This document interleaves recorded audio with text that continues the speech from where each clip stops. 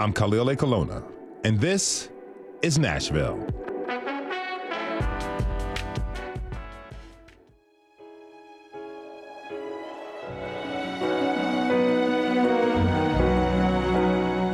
At one public square, we have 40 Metro Council members, one vice mayor. Their relationships and decisions will determine what happens to the people of Davidson County. What will they decide? How will they work together? We now take you inside council chambers.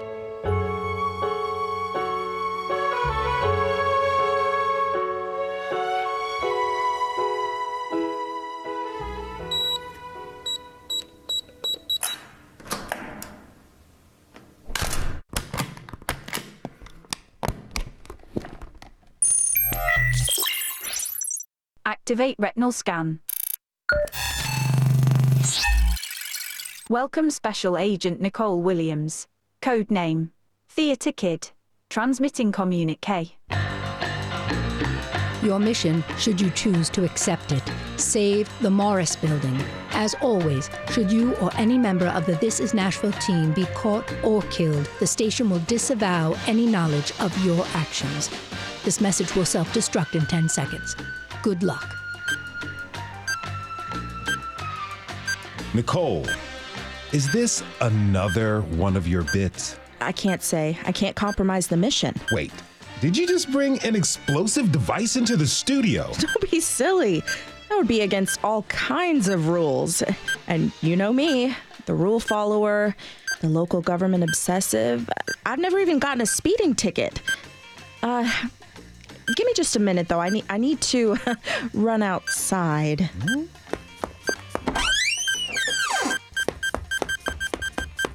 Fire in the hole!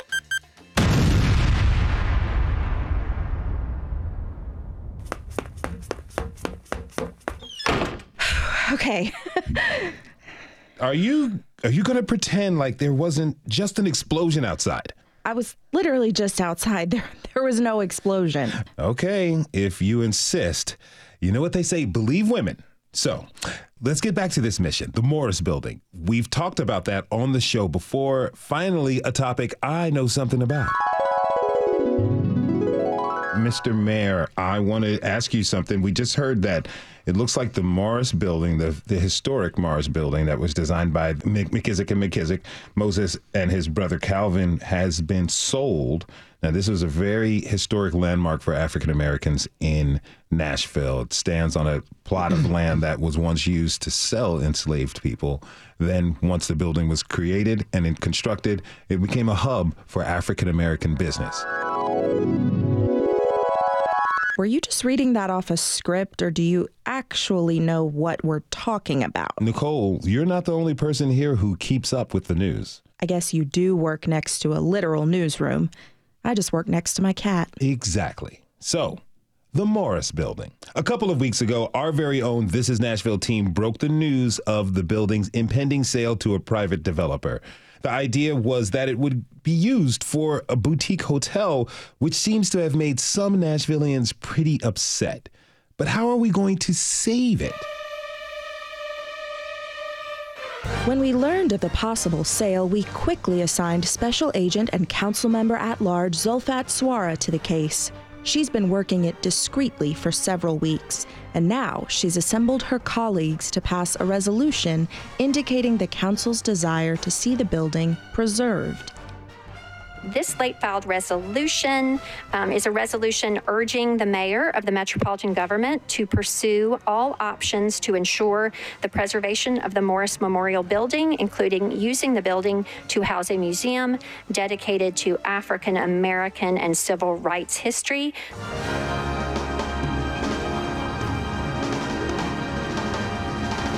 I know Special Agent Swara doesn't actually operate alone. Did she call in reinforcements? Of course she did.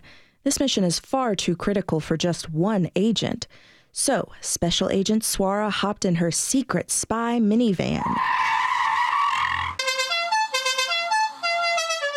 and picked up council members Delicia Porterfield and Jeff Prepty. Wait, who is Jeff Prepty? You've been pronouncing it Prepteet the whole time I've known you. Look, Khalil, even the most special of agents can get things wrong from time to time. Fair enough. Okay, so back to the resolution. The council wants to see the building preserved, but how would that work if the building is being sold to a private party? Does the city have any control over that? Not technically, but my sources tell me the developer has quietly indicated a willingness to either step aside and let the city buy the building or work with the city as they redevelop the building to ensure its history is preserved. So then, what does the resolution actually do? Well, this is one of those memorializing resolutions. I remember talking about memorializing resolutions with you on episode 2 of Inside the Council Chambers. They make a statement of the council's position, but they don't require anyone to do anything. It truly warms my heart to know you've been paying attention. Always. So since it's just a memorializing resolution, it basically just reaffirms the council's stance that the building is important and the city should try hard to make sure it gets preserved. Exactly. In fact, why don't we let Special Agents Suara, Porterfield, and Prepty explain it themselves? For those that did not know, the site where the building is the block where slaves were traded in Nashville. But that was a part of the story. The children of the slaves and grandchildren of those slaves pulled together their money and built what is now called the Morris Memorial Building. It was a building that was built by Black architects, Black architecture. It housed a lot of businesses that were Black businesses in those days.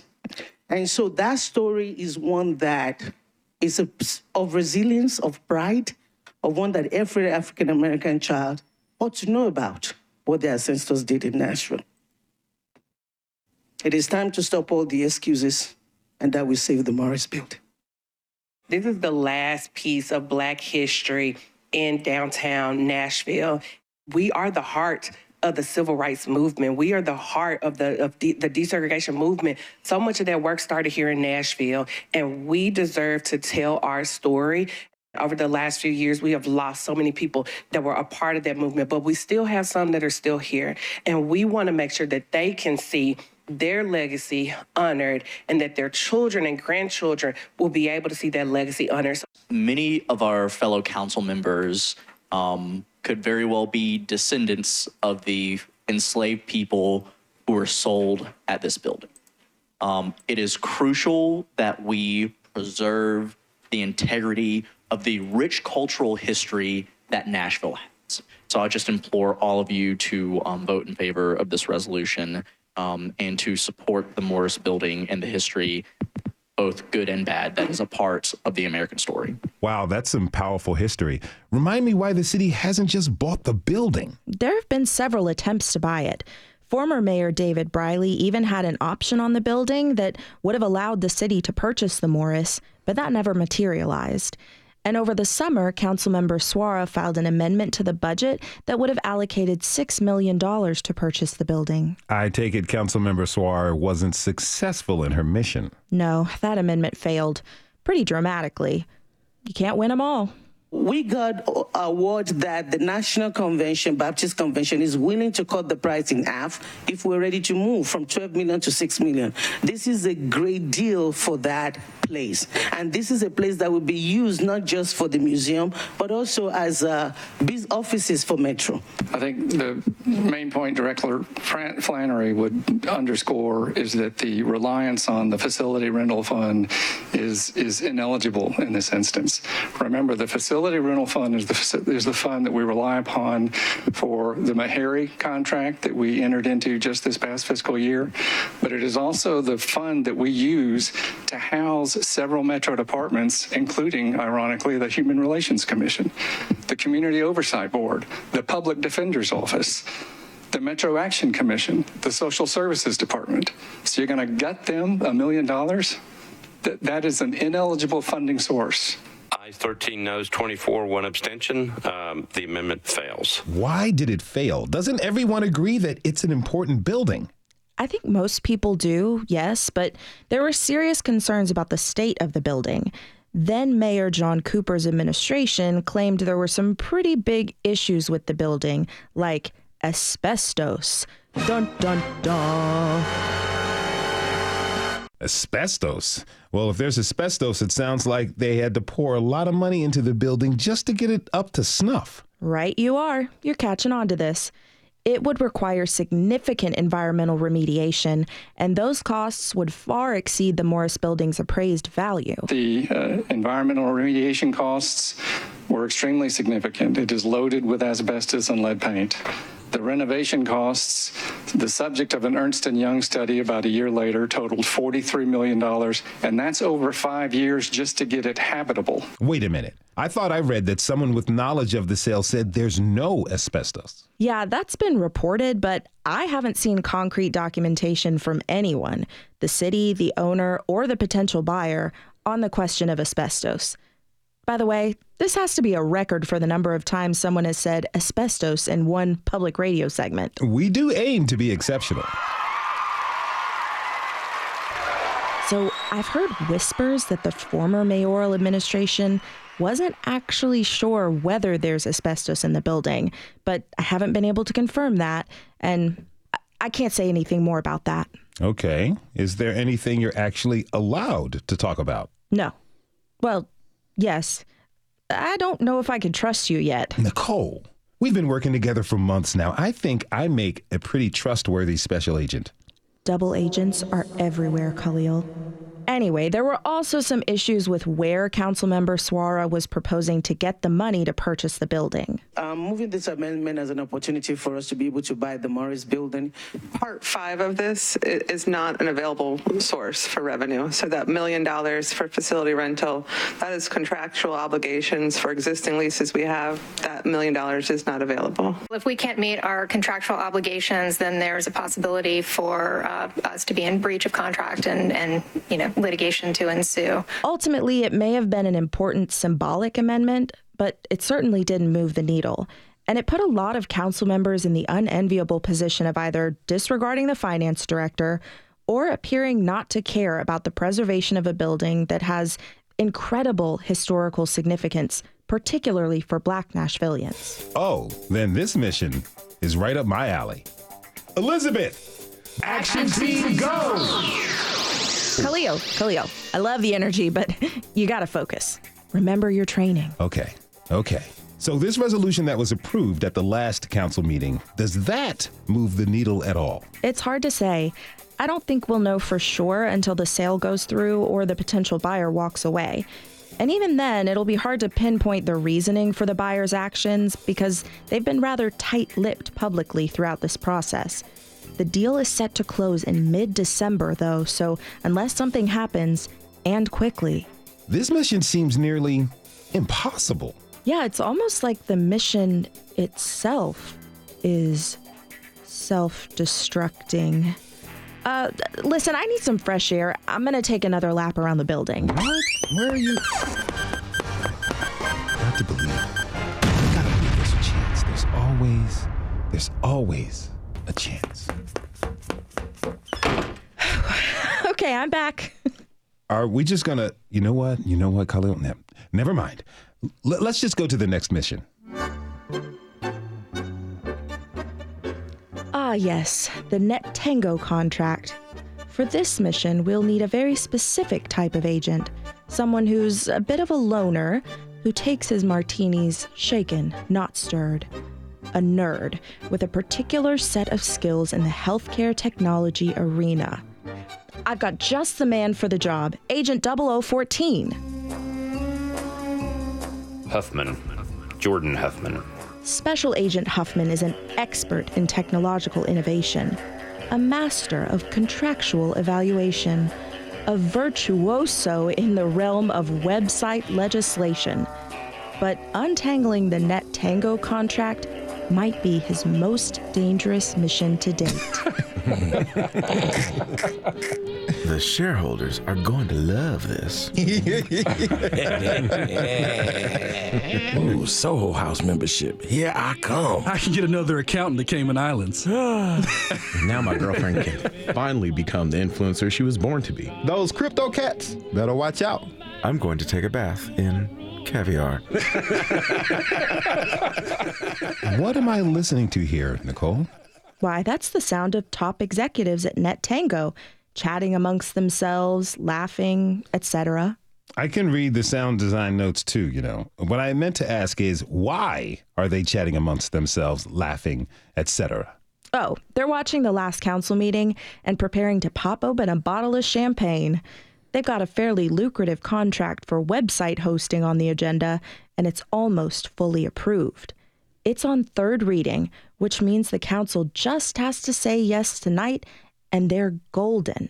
The following items are on consent, and as of right now, colleagues, all items on third reading are on consent. Wait a second. What does on consent mean?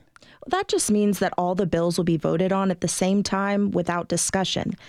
Bills that aren't deemed controversial, the ones that get through committee without any no votes or abstentions, those get put on the consent calendar.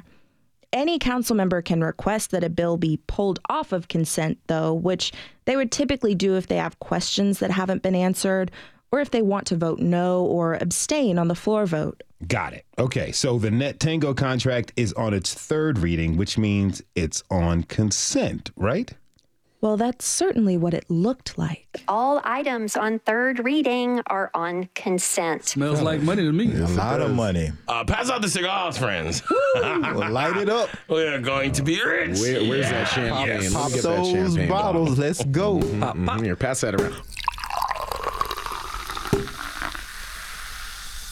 Oh, wait. Hold on, everyone. Quiet. Are there any items that need to come off the consent agenda? Mr. Huffman, you are recognized, sir. BL 2023-1. Okay. Hey, wait. Who is that? That's 0014 Councilmember Jordan Huffman. He's new. He's good. We were warned that this might happen. Well, we tell the shareholders. We can't worry about that right now. We're under attack. Quick, get to the shredders.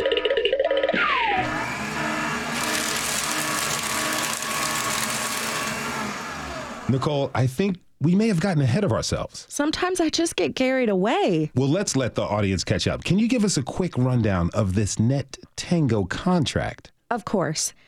Basically, we're going to pay them, and they're going to provide us something in return. It's innovative and technological. It'll be a really, really great deal. Right. That makes a lot of sense to me.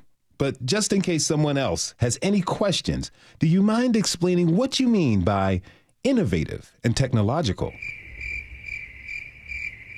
Nicole, are you okay? Khalil, I'm going to be 100% honest with you. I really can't explain. Wait, you? Nicole Williams, the expert of all things Metro Council. What do you mean you can't explain? See, this is why I refuse to call myself an expert. A special agent knows her limits. There are invariably items on the agenda that are way outside of my wheelhouse. Missions I simply could not complete on my own. And anyway, I'm not the contracts guru. That's a job best left to Q. Q? Who? Why, the only Q on the council. Councilmember at large, Quinn Evans Siegel. Ooh, does she make any special gadgets? Not quite. Her very particular set of skills allows her to dig deep into the particulars of various contracts coming before the council. She's a detective of sorts. She uses her background in transactional law and governmental agencies to deftly sift through even the densest of contracts. She's the perfect complement to 0014's tech background. So what was 0014's opening salvo? We are currently in one of the most innovative technical cities in the United States of America.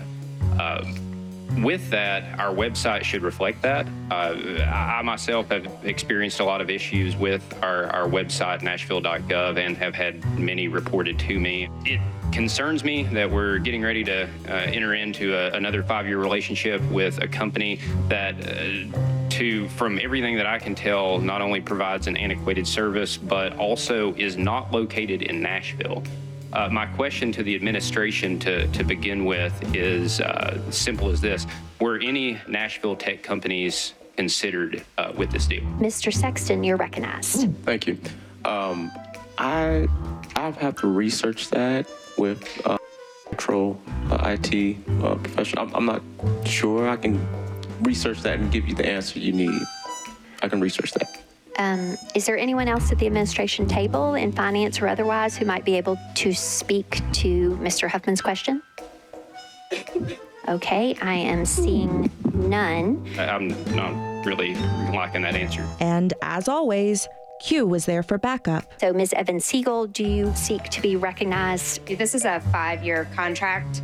And what we do know about tech, particularly programming tech in this environment, is that it is rapidly changing. AI is taking over a lot of it. The fact that we would enter into a 5-year contract at this point without looking at other term options, other provider options, is some concern, particularly given that we have a new administration that is supposed to be tech focused. So did they get the answers they were looking for? Well, not really. It's clear the new mayoral administration is still working to find its footing. They've just hired a guy named Brian Sexton to serve as the liaison between the council and the mayor's office, and the last council meeting was his very first meeting. And once 0014 and Q got the questioning started, their colleagues followed with even more. If something happens, this lapses and we have no support, I mean, does the whole website go down, or it just sort of slowly disintegrates? Or, I mean, can somebody just give us a little bit more detail on what that looks like? I'll take note of that and have a conversation with Ms. Donna Clark, and I'll get back to you. There are too many unknowns. We're not getting any answers from the administration. Do we own the website? I do not know the answer to that. How often do we refer work out to the vendor to do that would just be considered routine work? I think these are all questions we need to know before we approve a 5-year contract that is in the millions of dollars. You know, I know Brian, and he's a cool dude, but it sounds like he needs to brush up on his tango. I don't think the Metro benefits package includes dance lessons. You know what? Maybe it should. All right. So where did the council end up on the contract? Did they approve it? Surprisingly, they didn't approve it. They settled on a 2-meeting deferral while the administration works to get their questions answered. Wait, why is that surprising? I figured with that many questions and so few answers, they surely wouldn't let it sail through without further scrutiny. You would think that, wouldn't you? But last term, the council had an unfortunate habit of questioning the administration, not receiving satisfactory answers, complaining about the fact that they didn't receive satisfactory answers, and approving the legislation anyway. This council seems, for now at least, more willing to actually use their leverage, their vote, to get answers. Okay, so it sounds like the threat has been neutralized. For now. But as in every good spy movie, we have to leave the audience with a cliffhanger. And there's another set of contracts looming on the horizon. More contracts? More contracts. The subject? The East Bank development. The mission? Hold the administration and the proposed developer to the highest standards. The agents? Angie's Angels.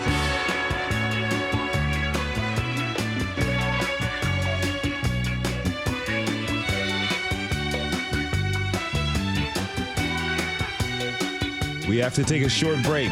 When we come back, we have Nicole Williams on to talk about some of the latest actions from our Metro Council. You can always join the conversation by tweeting us at This Is Nashville, and it's that time of year. We're so grateful for the things that have helped us all through the year. Now's your chance to show your gratitude for this show and everything you hear on Nashville Public Radio.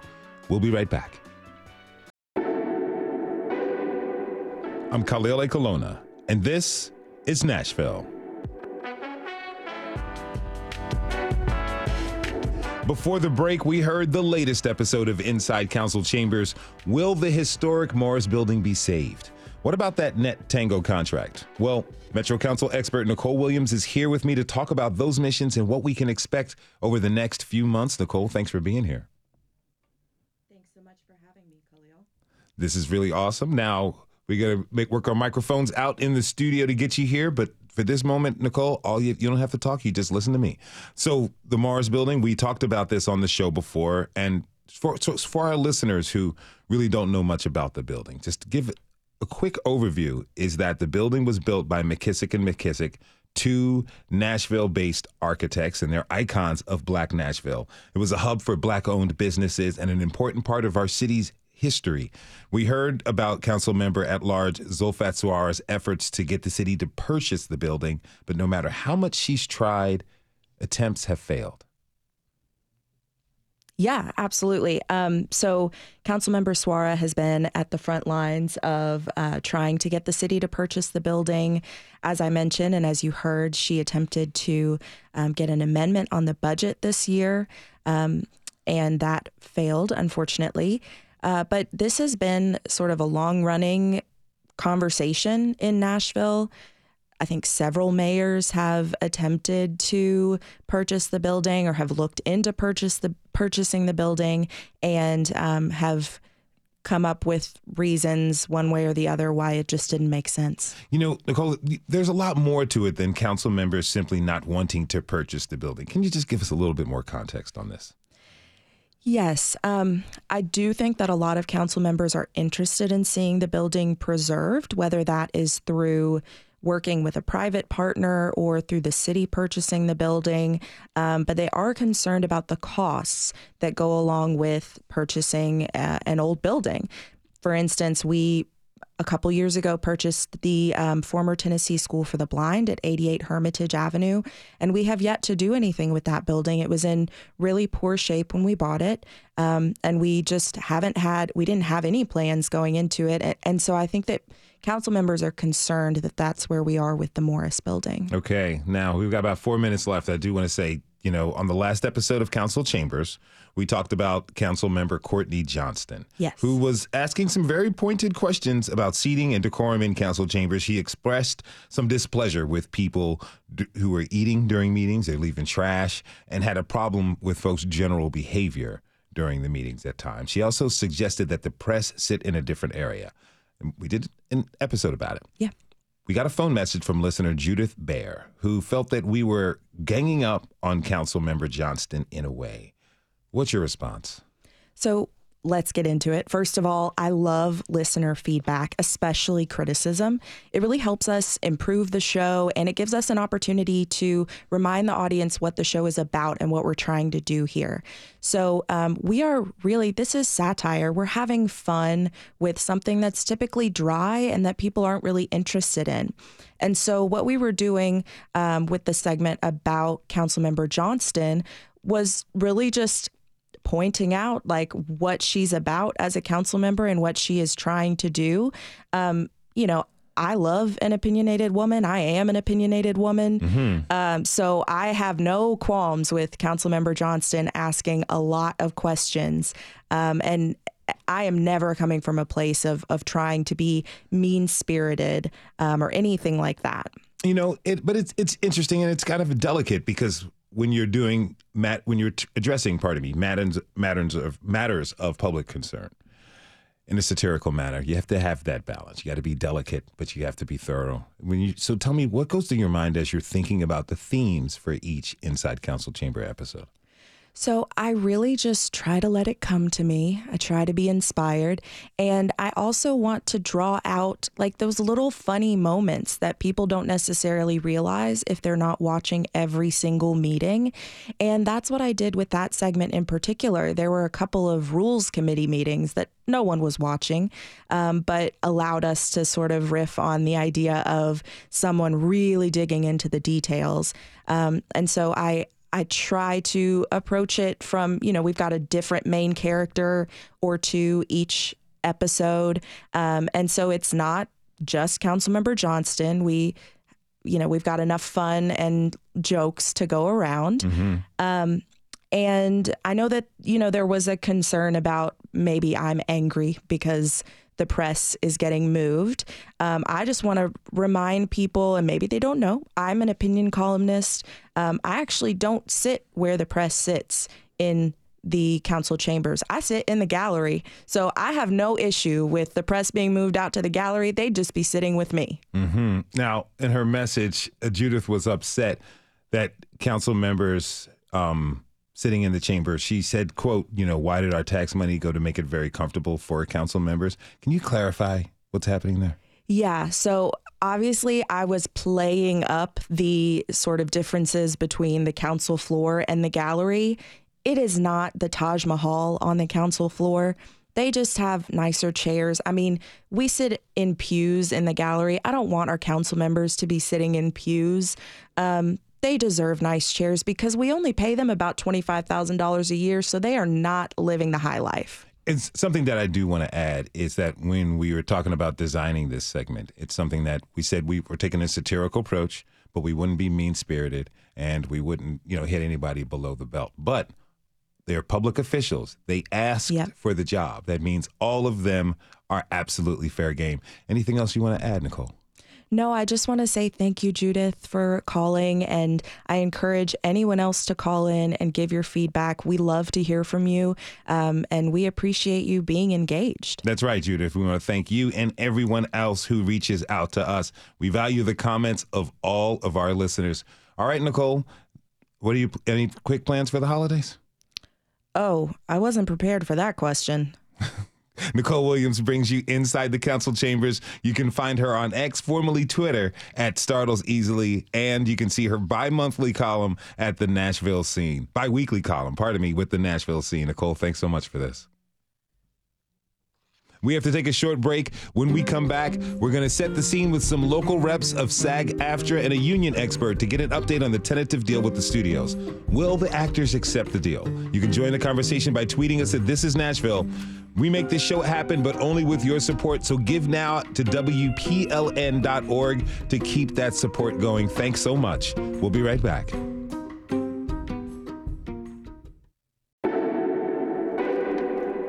I'm Khalil Colonna, and this is Nashville. The film and television industries shut down on May 2nd of this year when the Writers Guild of America went on strike.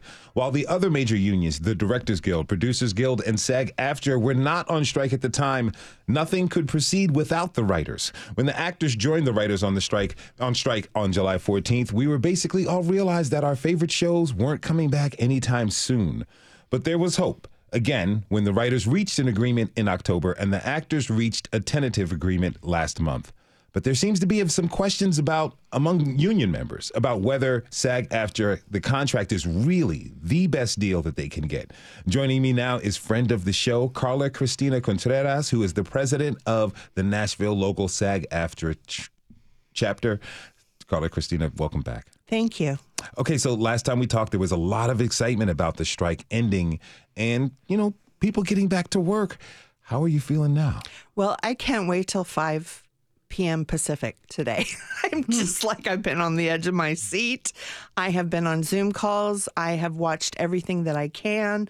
I have seen dissension. I have seen overwhelmingly positive. I've seen it all because that's who I like to be. I like to see it all. And 5 o'clock is when all of the members are going to vote to ratify or deny this, right? That's it. It's the deadline to vote on Pacific, so 7 p.m. for us. All right. I've talked to my sisters, and they're both actors and SAG members. They have some concerns. Well, I'd say this. One has a lot of concerns about AI and some of the provisions in the contract. The other one, not so much. What have you been hearing about the concerns?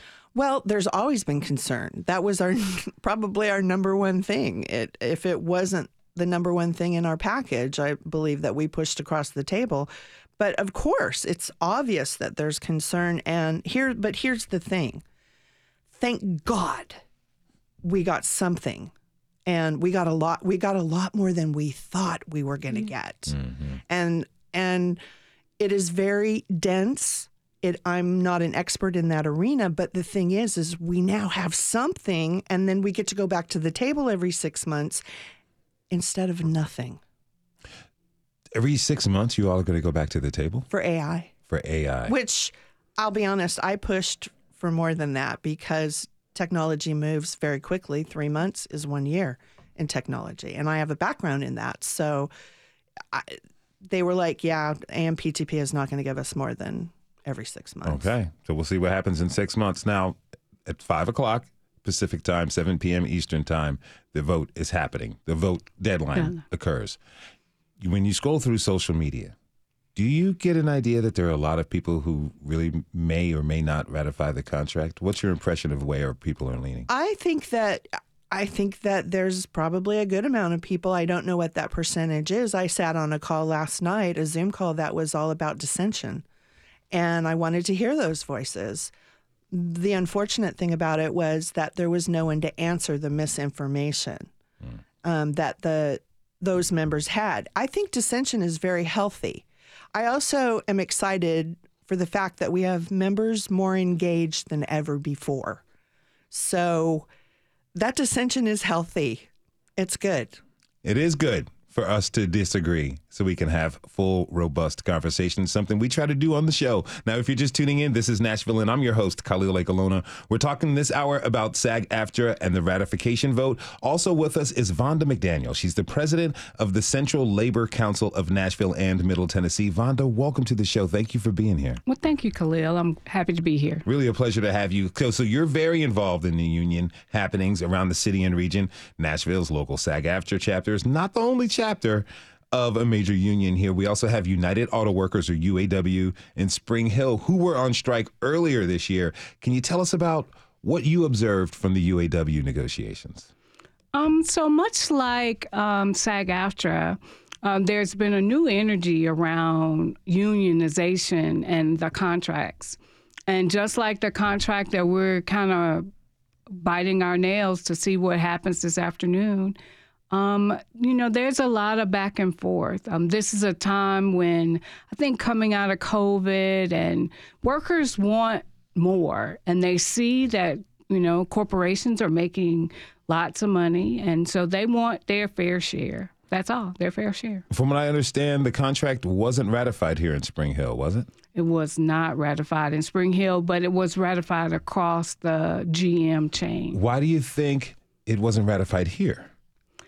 Well, I think that we have a strong organizing local here. I also think that we have a lot of people that have transferred from plant closures around the country. They've seen the best and the worst of what working in the auto industry can bring. And so they felt like it was their time. Okay, so UAW and SAG-AFTRA are obviously operating in very, very different sectors, although I'm sure some actors do play like auto workers, right? They have a different presence here in Tennessee. Pardon me. Vonda, do you see similarities between the both of their strikes that happened this year? In terms of the visibility, I think this has been strike summer that has gone into now strike fall, right?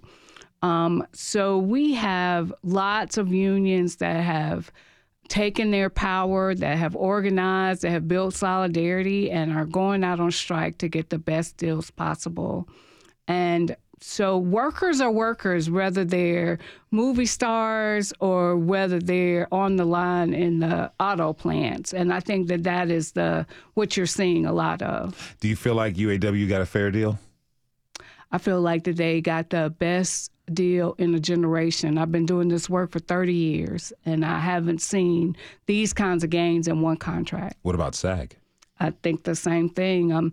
This AI conversation is one that is evolving, and we should all keep our eye on it, because AI is not just in that industry, but in all industries. Mm-hmm. And so it's something that we should watch, but I think that the language that they got is a great start. All right. I want to thank you both for being here. I want to thank my guests, Vonda McDaniel, president of the Central Labor Union of Nashville and Middle Tennessee, and Carla Cristina Contreras, who is the president of the local SAG-AFTRA chapter.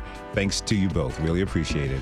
And thanks to you for tuning in this hour. This is Nashville is a production of Nashville Public Radio. Today's episode was produced by yours truly and Elizabeth Burton. It was directed by a senior producer, Tasha A.F. Lemley. Special thanks to Michael Pollard for helping us out on the boards. Live tweeting was handled by Miss Elizabeth Burton. The masterminds behind our theme music are Larange and Namir Blade. Special thanks to the Inside the Council Chambers players, Carrie Pagetta, Chuck Cardona, Willie Bigfella Sims, Jerome Moore, Eric Insignar, and Derek Basidius. You can listen back at thisisnashville.org or wherever you get your podcasts. And the conversation doesn't end here. Tweet us at This Is Nashville. Find us on Instagram Instagram and tell us what you want from our show by filling out our quick survey online. This is Nashville. I'm Khalil A. Colonna. We'll see you tomorrow, everybody. And be good to each other.